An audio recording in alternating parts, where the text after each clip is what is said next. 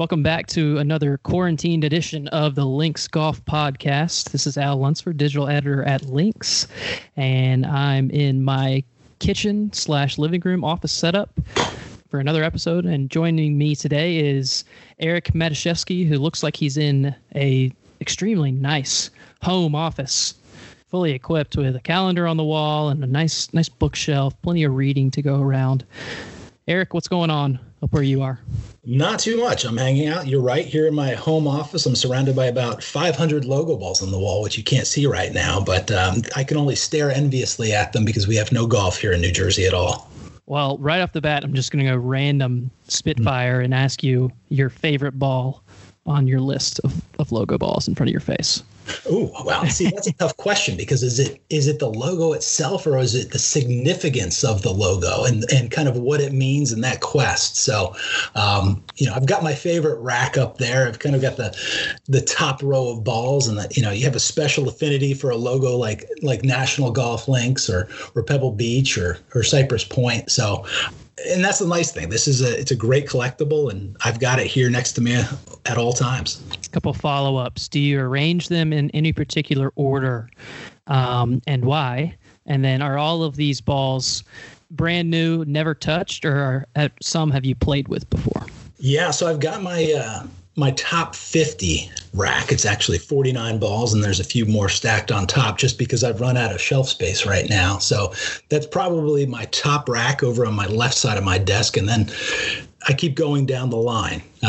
So I do have somewhat of a de facto ranking, and then when it comes to the point where I have to dust these things off, they start to move around a little bit.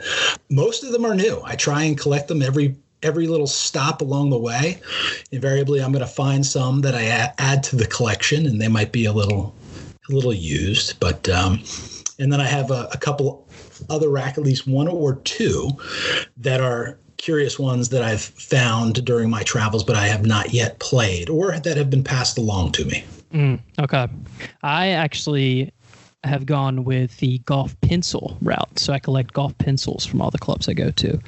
It is the more cost-efficient route, I found, because they are normally free. I've run into a couple clubs that have asked for compensation for pencils, which I was sour on. They shall go unnamed, though. And then also a pencil rack is a little bit harder to find than a ball rack, a little less common. This was a gift from a friend from Etsy.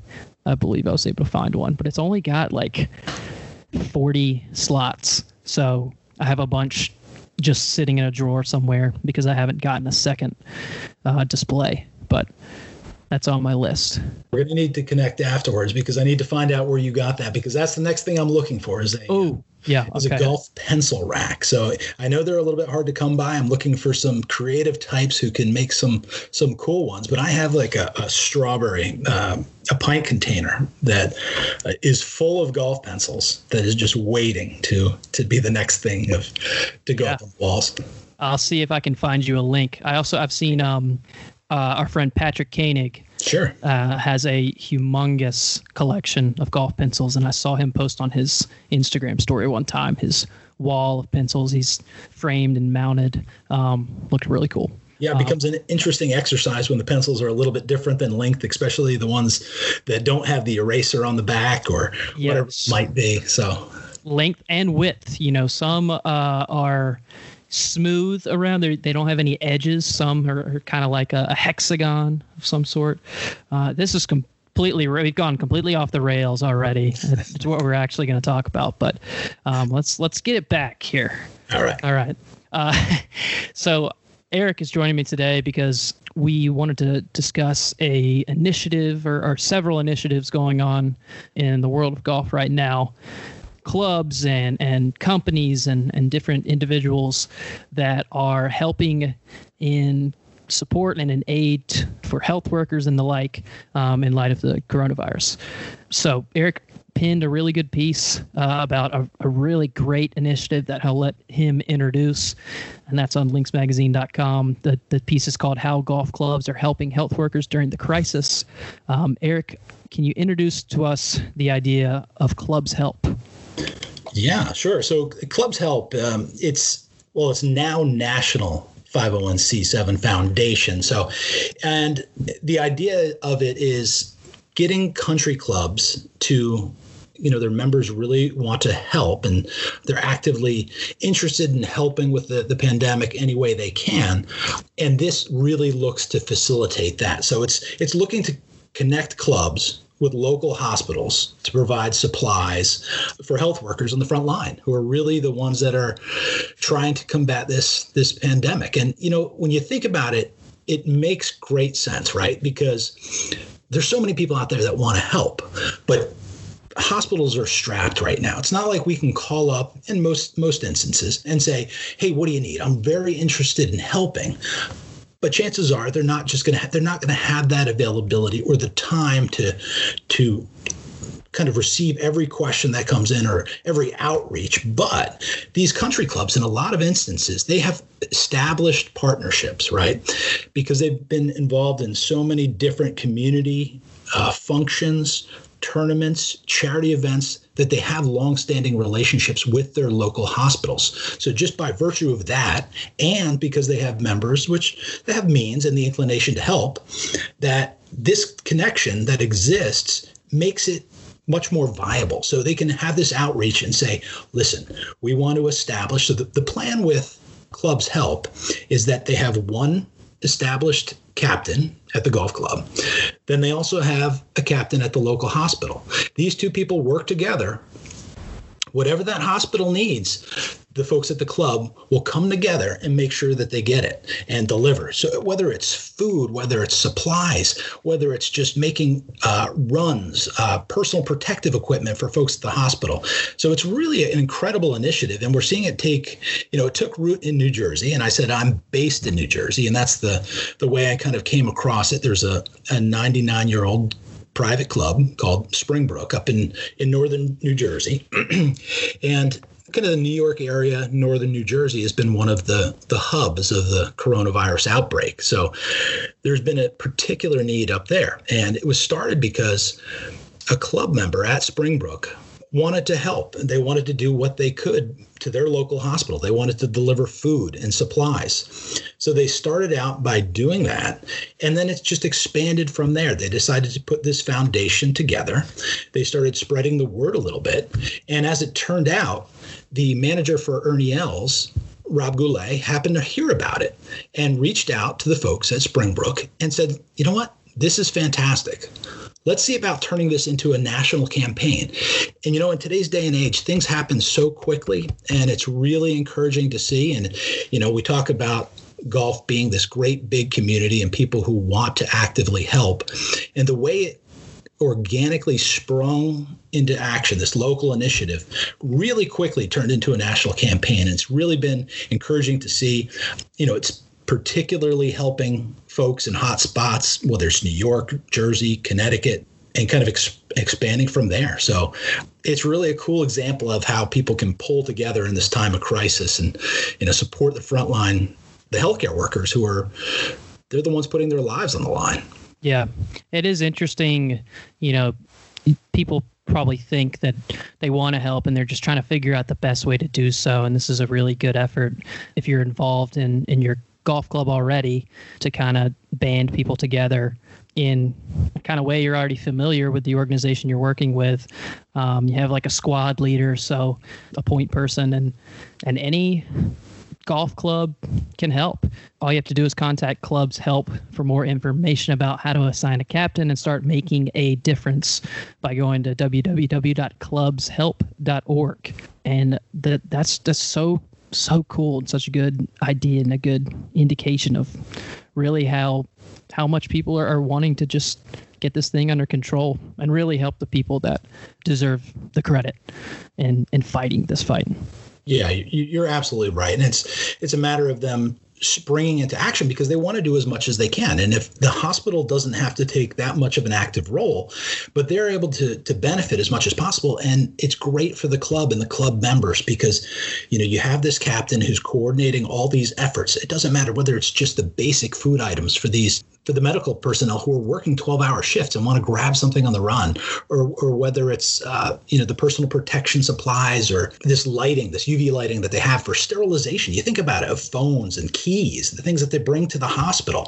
So they're able to put together these delivery services, bring it all over once a week, and just make the lives of the folks there at the hospitals that much easier. So it's really neat to see. And I've heard, since I did report on this story initially, I've heard of some other organizations and efforts like this. I was reached out to in Georgia. There's a philanthropic golf organization called Servantee, and they have a very similar effort called FORE, F-O-R-E, the golf tie-in for your neighbor. And the idea is very much the same, to connect and equip golfers to serve these organizations and others in need. So, it comes back to the idea of leveraging the power of these existing relationships and connections, and you're providing resources that ultimately make a difference. And it's really cool to see. Kind of similar to what you're talking about. On the local level, there are clubs. I read a story about these 7 clubs in the Palm Beach, Delray area of Florida have band together to donate 200 meals a day to the Delray Medical Center down there. I'll mention them quickly: Addison Reserve, Quail Ridge, Polo Club, Delaire, Glen Eagles, St. Andrews, and Woodfield. So they're doing a great job in their community. And I think, the more we dig, I think the more we'll find stuff like that. And Clubs Help is a big reason that these organizations are popping up. It's a great idea.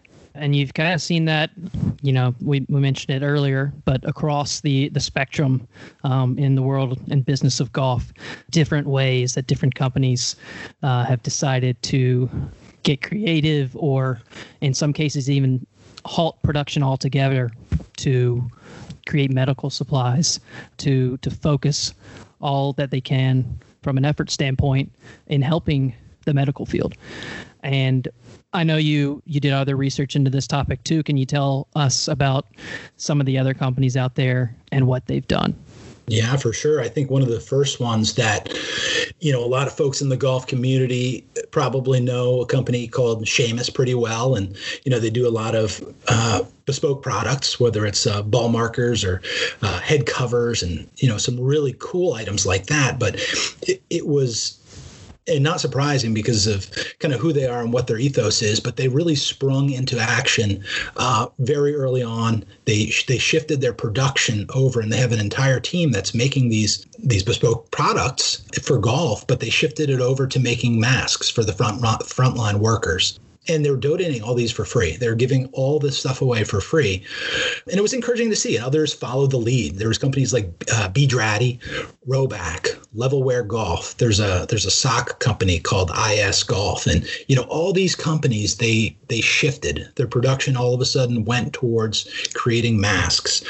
There's a company called Straight Down, and they did masks and gowns. So, they did 72,000 masks. They did 56,000 hospital gowns for emergency workers. And this is just in San Luis Obispo, where they're located. So, it's very much a local initiative and a local effort, but it's something that makes an incredible difference. So it's really neat to see efforts like that.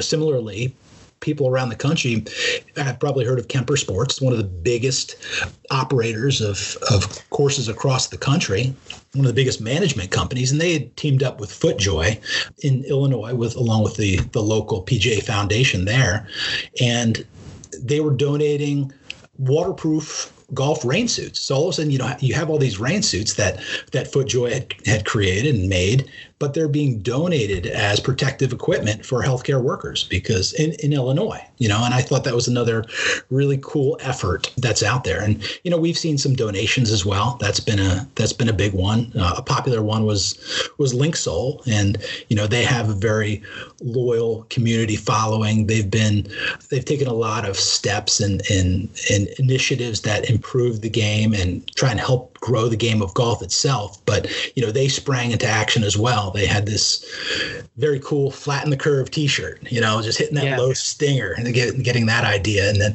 all the proceeds from something like that, and it was, last I saw, it was well over $100,000 gets donated to research and initiatives to help combat this. I'm looking at it right now, actually, and they've raised over $140,000 so far. Really cool shirt too. I kind of want one. Yeah, and then like you said, 100% of the proceeds from that are donated to the Center for Disease Philanthropy. So it's going straight back into, what we're talking about. This is all really spawned by the idea of sometimes golf can get a bad rap in certain circles, but I think this really speaks to the community nature and the inclination of golfers in the community to want to help others. You think about what golf does every year as a charity fundraising vehicle. I mean, you're talking billions of dollars raised through golf every single year. So it's not surprising to see the industry, to see local clubs, to see businesses spring into action and really make a concerted effort to make a difference at a time like this. It's neat to see.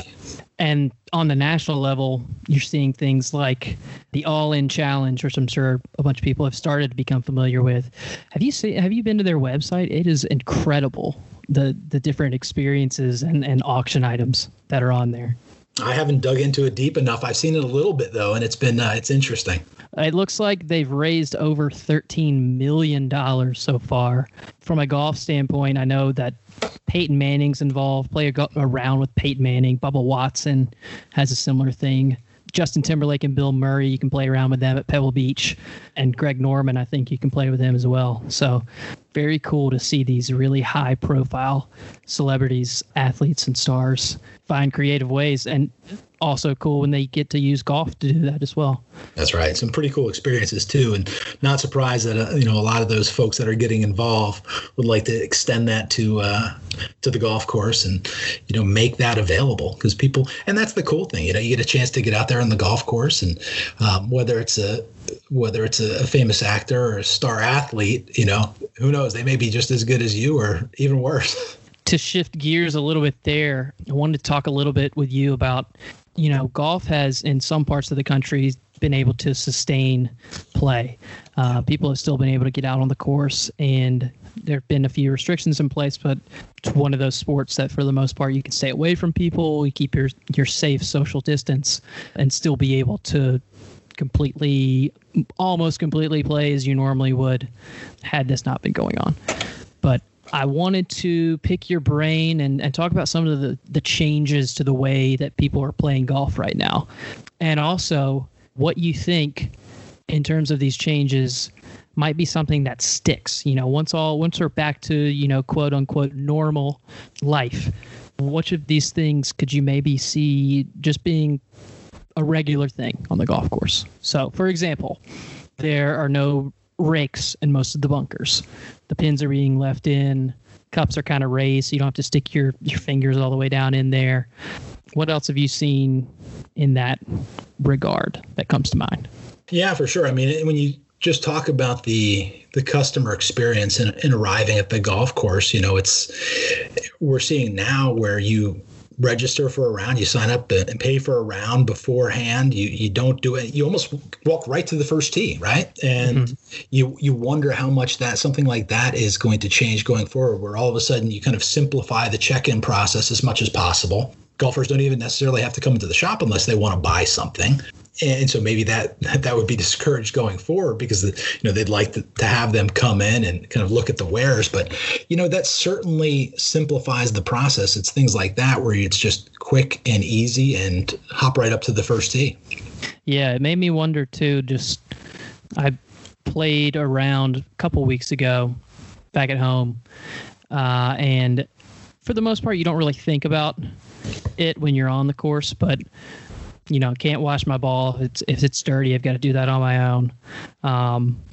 And there's no water on the course. I had to think about that.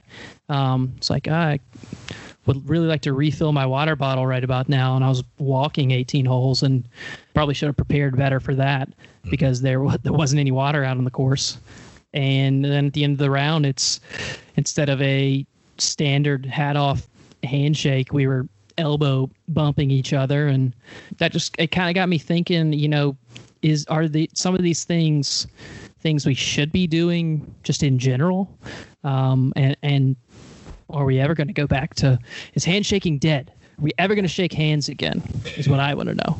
Yeah, and it's a good question, right? Because, whenever we get to the end of what this is, it's not going to be a quick flick of a switch, right? It's going to be a gradual process. Things are going to be phased back into operation. And I think when we talk about businesses, and obviously there's a lot of debate over what's essential and what's not essential in certain areas, and what's safe and what's not safe to do. And kind of no matter where you fall and no matter where you are, one of the very first businesses that comes back, one of the very first activities that comes back, if it's not already in play, is golf. And, we've talked about that many times. Golf is, it's inherently consistent with that whole concept of social distancing, right? So even when we're together in groups, there doesn't necessarily have to be that close interaction. And you're right. I think in the future, and certainly in the immediate future, I think the handshake may be going the way of the dodo. That's not going to be something that we're going to be seeing anytime soon. So little things like that change. And you see ingenuity as well.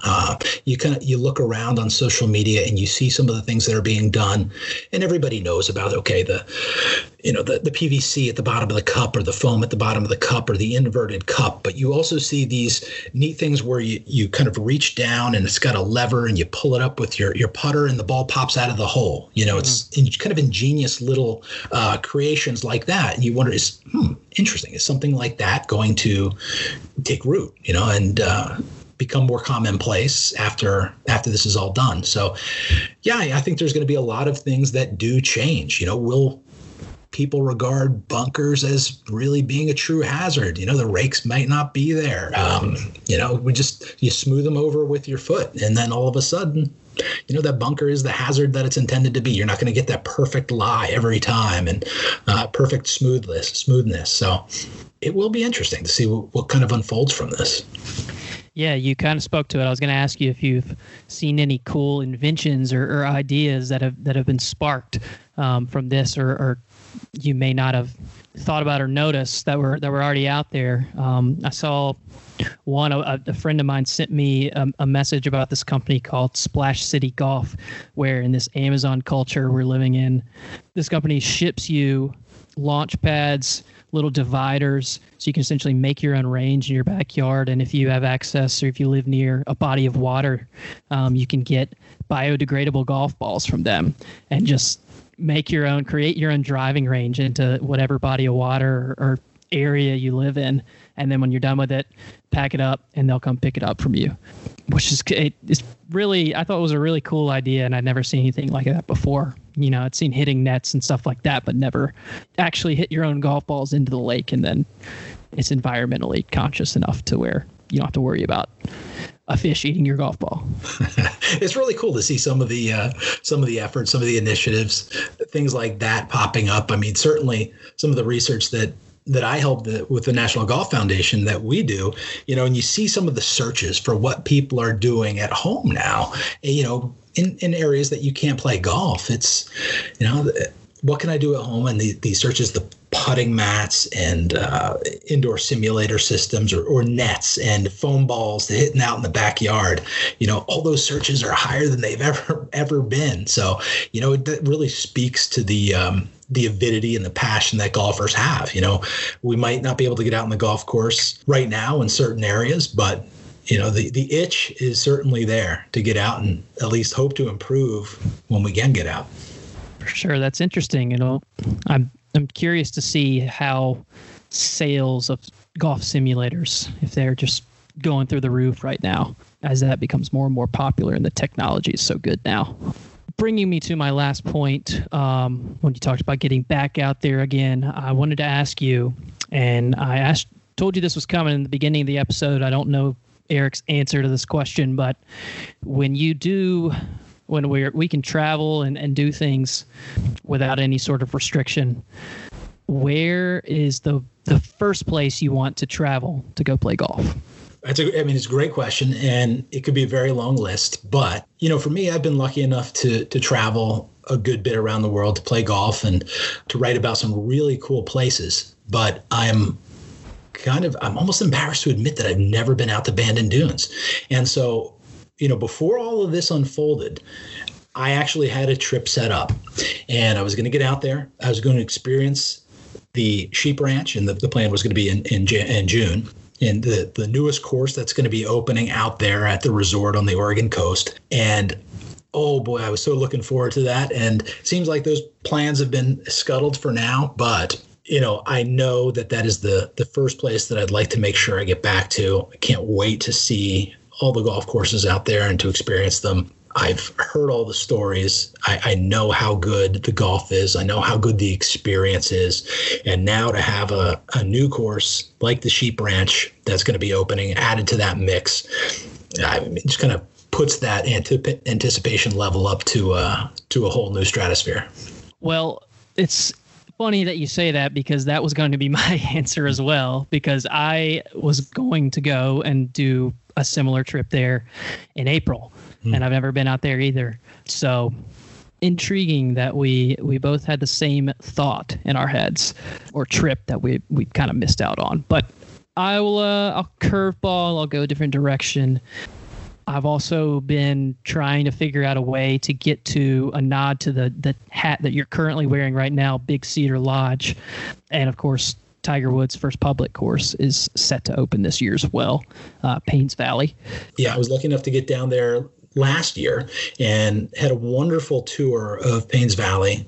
Got taken around the entire layout, and it is impressive. It is a beautiful location, and Big Cedar has just got a fantastic array of golf. I mean, you've got the Coeur Crenshaw course in Ozarks National that opened last year. You've got a Fazio course there. You've got the Top of the Rock course that people probably know. They've seen the 9-hole par 3, the seniors tournament that gets a lot of play every year and a lot of attention. So there's just a wealth of great golf. There's a 14-hole course that a Gary Player designed called Mountaintop up there. And it's beautiful. It goes through these crazy rugged rock formations up at one of the highest points up there. And then Tiger's course, this Paynes Valley, it's going to dive down kind of in the same area, start atop the mountain and works its way down. And it's gorgeous. The 18th hole, and there's going to be a 19th hole too. There's a par 3 19th hole, is going to be at the bottom of this 200-foot limestone cliff. There's going to be a waterfall that comes down. It's impressive. And, that's another place that for sure should be on the bucket list for a lot of golfers. Well, it's on mine. It sounds like the big cat's doing big things there. So going to have to do that. And with that, and with my dog looking at me like she has to go do her business outside, I'm going to conclude the episode here with you, Eric. I appreciate you giving your insight on everything from logo balls to current initiatives that are going on and doing really good things in our society. And of course, places to go once all this is said and done. And we'll look forward to chatting with you again on whatever else comes to the top of our head at some point in the near future. That sounds great. It's great being on with you. I look forward to talking about some cool destinations when people can get back out and travel. Yes, sir. Sounds great. All right, Eric. Thanks. Thank you.